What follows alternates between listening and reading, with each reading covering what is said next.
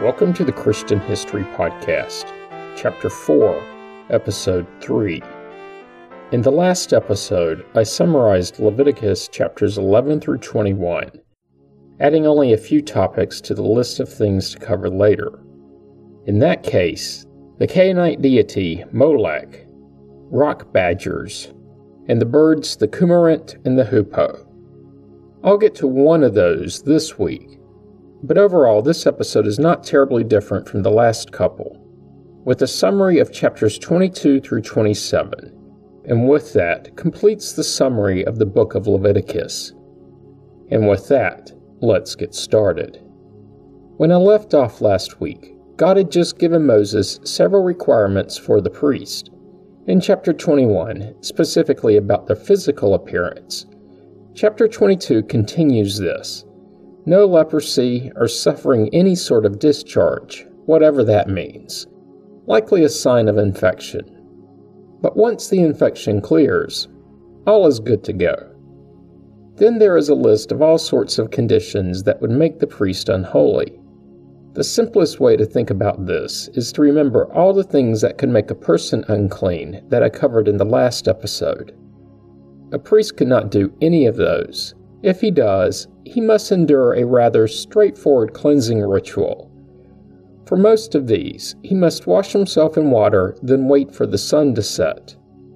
Then God directs that no non-priest, so a layperson, can eat from the sacred donations. Think of this as everything made as an offering or sacrifice. There are exceptions, like the priest family that resides in his house, but not his servants, unless that servant was owned by the priest. If a non-qualified person does eat any offering or sacrifice, he must pay it back plus 20% restitution. The second part of the chapter covers rules about what is acceptable as an offering or sacrifice, and is a bit redundant. Nothing blemished, which may mean injured, is acceptable. And then there is a list similar to that for the physical requirements for the priests in the previous chapter. But that's only for some sacrifices, specifically required ones, like for sin. Optional sacrifices, like the peace offering, allows an animal with a blemish. Also, animals to be sacrificed had to be at least 8 days old, and had to be eaten by the priest on the same day. Finally, parent and child animals cannot be sacrificed on the same day. And that's it for the chapter. Next, of course, is chapter 23, and another passage on the mandated festivals and the Sabbath, the Passover, the Festival of Unleavened Bread, the Festival of First Fruits, aka the Harvest Festival, the Festival of Weeks, the Festival of Trumpets, the Festival of Booths, and the Day of Atonement. I've covered most of these before in Chapter 3, Episodes 74 through 77 of the podcast. But the Festival of the Trumpets is new, and a topic to add to a very short list of things to cover as part of Leviticus. And that's a short summary of an extremely redundant chapter. Chapter 24 continues the redundancy, covering the lampstand and the bread placed in the tabernacle, 12 loaves for the 12 tribes of Israel. But the next part of the chapter is something new, blasphemy. It starts out with a story to provide a bit of background. From the text, a man whose mother was an Israelite and whose father was an Egyptian came out among the people of Israel. And the Israelite woman's son and a certain Israelite began fighting in the camp. The Israelite woman's son blasphemed the name. Pausing for a second. In this context, the name is that of God. Remember, at the time, they weren't allowed to say God's name. Unpausing. The Israelite woman's son blasphemed the name in a curse, and they brought him to Moses. Now his mother's name was Shelomith, daughter of Dabri, of the tribe of Dan, and they put him in custody until the decision of the Lord should be made clear to them." End quote. Do note that this is the only second such storytelling narrative so far in the entire book of Leviticus. Next in the text, God tells Moses to have the blasphemer taken outside the camp and stoned by those who witnessed his crime against God. Which is another topic.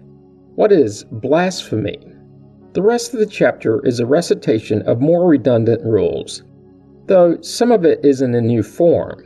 Also, in this passage is a very familiar phrase. I'll quote the entire section. You'll know which one I'm referring to. Anyone who kills a human being shall be put to death. Anyone who kills an animal shall make restitution for it, life for life.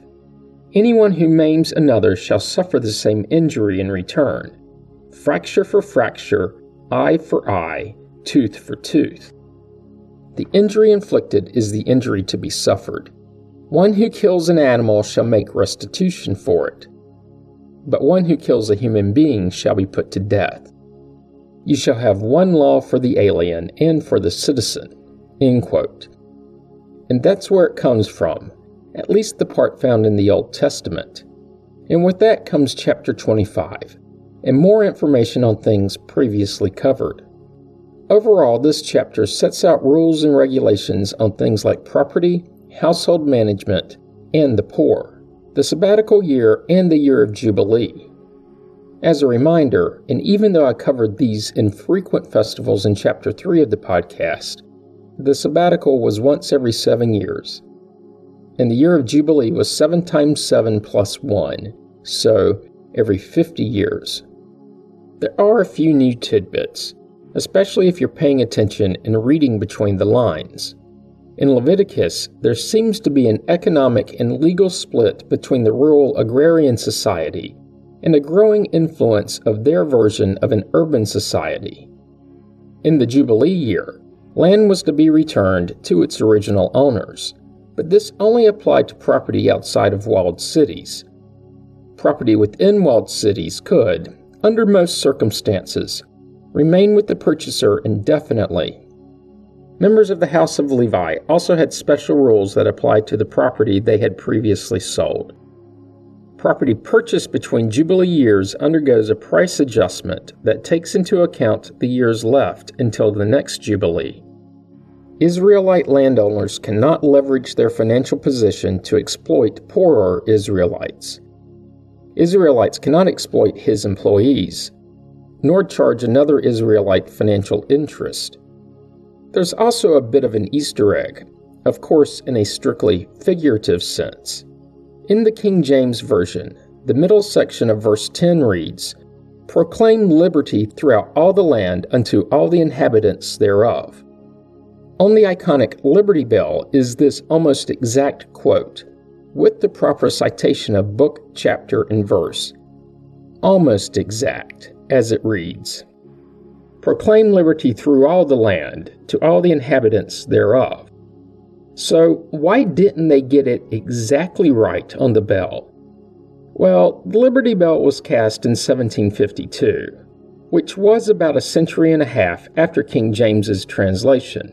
But at that time, there were too many different King James translations to keep track of.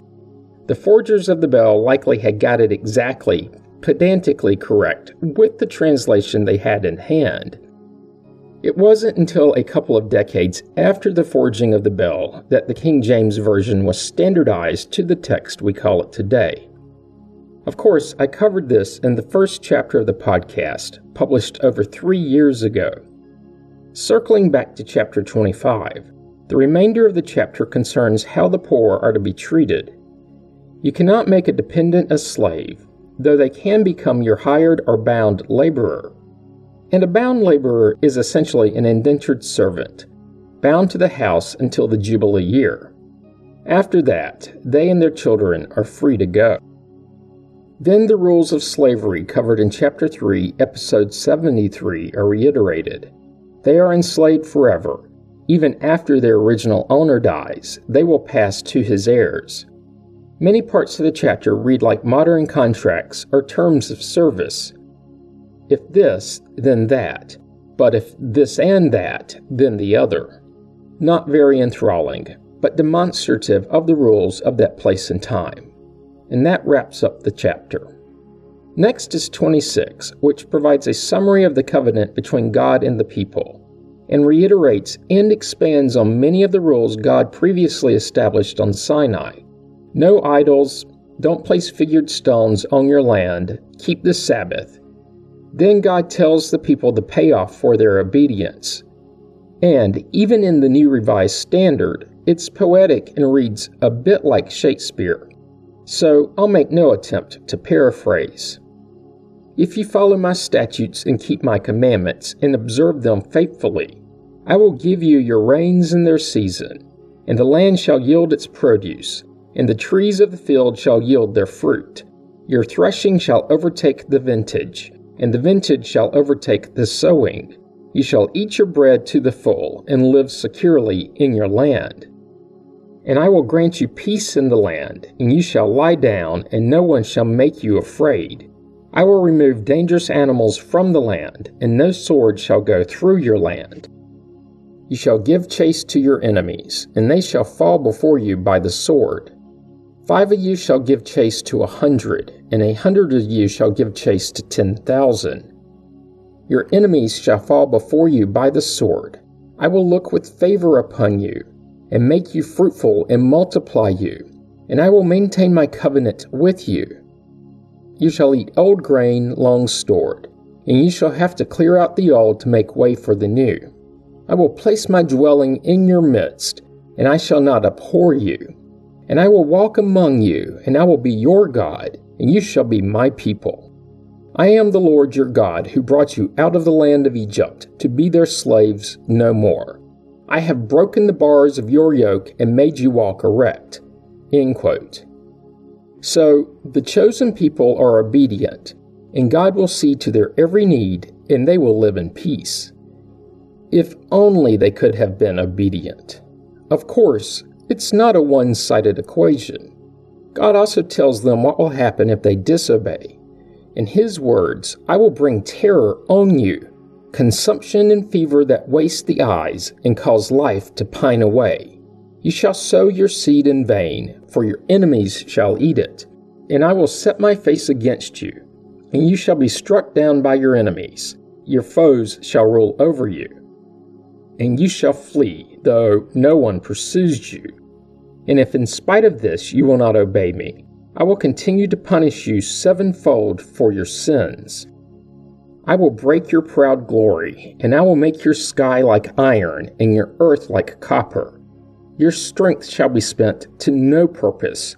Your land shall not yield its produce, and the trees of the land shall not yield their fruit.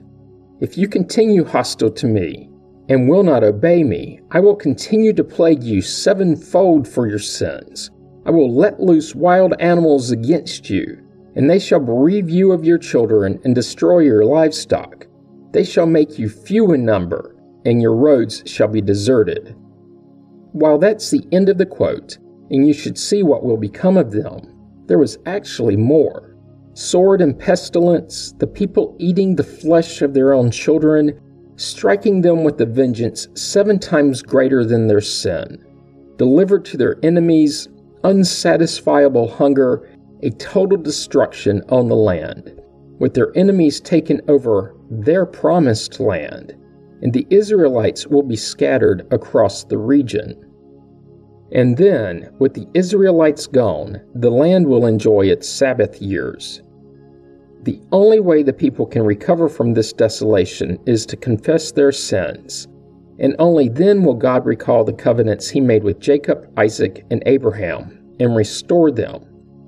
And if this sin and ruins sounds like foreshadowing of the future that awaits the tribes of Israel, it is.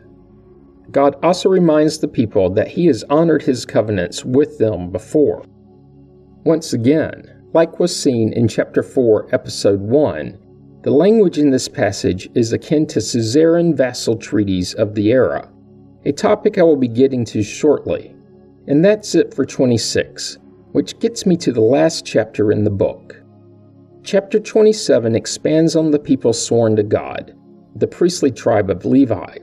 But before that, we're told of the value of a human life, and the answer depends on the sex and age of the person. anywhere from a low of 3 shekels for a girl between the ages of 1 month to 5 years, to a high of 50 shekels for a man between the ages of 20 and 60. Everyone else falls somewhere in between. If the person cannot afford this price, then the priest can adjust it as he sees fit. All of this done in the context of giving money to offset the obligation made as a vow, a way out of a promise after which the promiser is then hit with remorse, similar to buyer's remorse, vow maker's remorse. The remainder of the chapter walks through the economic nuances of offerings, sacrifices, and the like. Included in this is tithing, the mandatory 10% donation. In their case, 10% of their livestock and harvest, the 20% restitution, aka redemption. All of these rules reiterated. Then there are the rules around other things. There is no way out of sacrificing the firstborn of livestock. And if you vow to destroy the enemies of the Lord or Israel, there is no way out of that either. If you fail to do it, you're subject to the death penalty. And that's it for the chapter and the book. But to wrap up the summary, there are a few overriding themes in this third book. God's covenant with His chosen people is important, to the point that He will allow their enemies to control the land if they sin and fail to confess. There is a manner to adjust the requirements for the poor, but it's at the discretion of the priest. Priests wield a great deal of power and act with authority given to them by the Almighty via Moses. They also benefit directly from the donations and offerings. There are all sorts of rules and regs set into place to keep things holy and to keep the people healthy. And because of their association with God, the Israelites are held to a higher standard than their pagan contemporaries. And that's it for Leviticus. And the only new topics to add to the list to be covered later are the Festival of Trumpets and blasphemy. But I do still have a bit of time left in this episode, and intend to make good use of it. The natural topic would be suzerain vassal treaties. After all, it's come up twice now. But I've got about 10 minutes, and the topic will consume most, if not all, of an entire episode.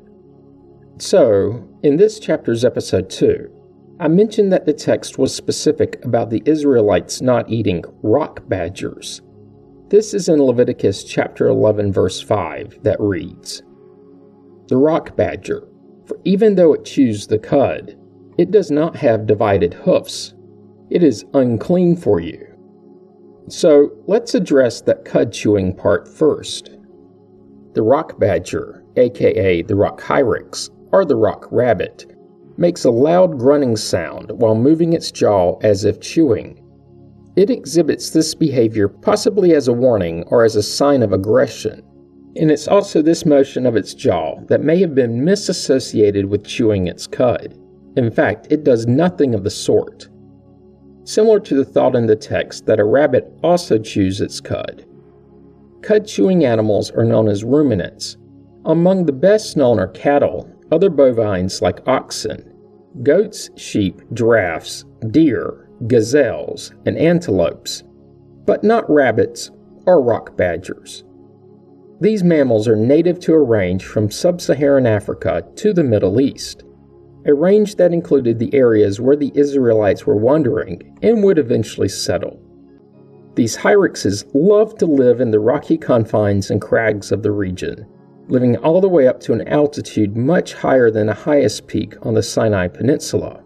So they would have been exceedingly common to the wandering Israelites, but, as the text tells, off limits for consumption. And that was unfortunate, as they were likely numerous, living in groups known as colonies that number between 10 and 80. Adults are between 9 and 11 pounds, so 4 to 5 kilos, with the boys ever so slightly larger than the girls. Those in wetter climates tend to be slightly larger than their drier climate brethren, simply due to the availability of food. But that's pretty much true throughout all of nature. They can live for up to about 10 years, pretty long for such a small mammal. Then something interesting. These small animals' closest biological relatives are thought to be elephants and manatees. Seriously, the warm water dwelling creature and the largest land animal. And they slightly, ever so slightly, resemble their cousins, at least with their long upper incisors protruding from their mouths, like an elephant's tusk. There are other similar biological features, such as their large soft feet, but still 9 pounds compared to 24,000. They are active mostly during the day, but sometimes at night. Like most animals that live in groups, there's a social structure, usually with a dominant male leader. In Africa, the small mammals are preyed upon by leopards and other cats, snakes, wild dogs, and birds of prey like hawks, owls, and eagles. But in Israel, their list of predators is limited to birds. They are mostly herbivores, feeding on broad-leaved plants. But, if presented, they will eat insects. All of this usually found within about 100 feet of their nest. And while feeding, there are usually members of the colony posted as guards, providing verbal warnings of approaching predators. When the alarm is sounded, they'll naturally retreat to their nest. And about those verbal calls, they have been measured at making about 20 different vocal signals, with the most common being that warning of danger, a sort of wild animal language with distinctions of call length, patterns, complexity, and frequency. Overall, higher-ranked males tend to talk more often. Finally, the mention in Leviticus isn't the only place in the Old Testament where they are found.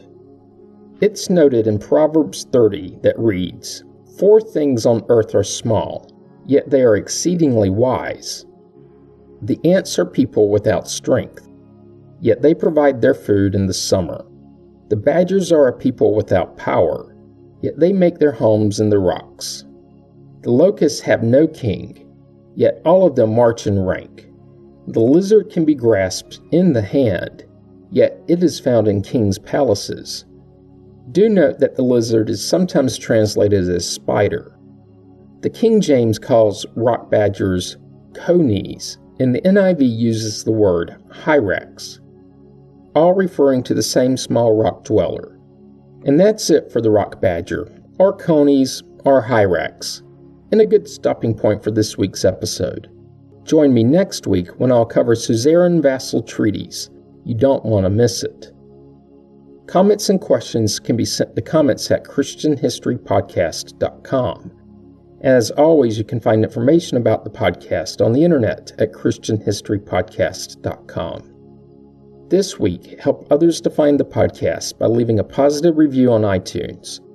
You can find the Facebook page by searching the phrase Christian History Podcast as 3 separate words. Once there, be sure to like the page so that it's easier to find later. Finally, if you're enjoying the podcast, subscribe so you get the episodes as soon as they are released and you don't miss out. Thanks for listening, and have a great week.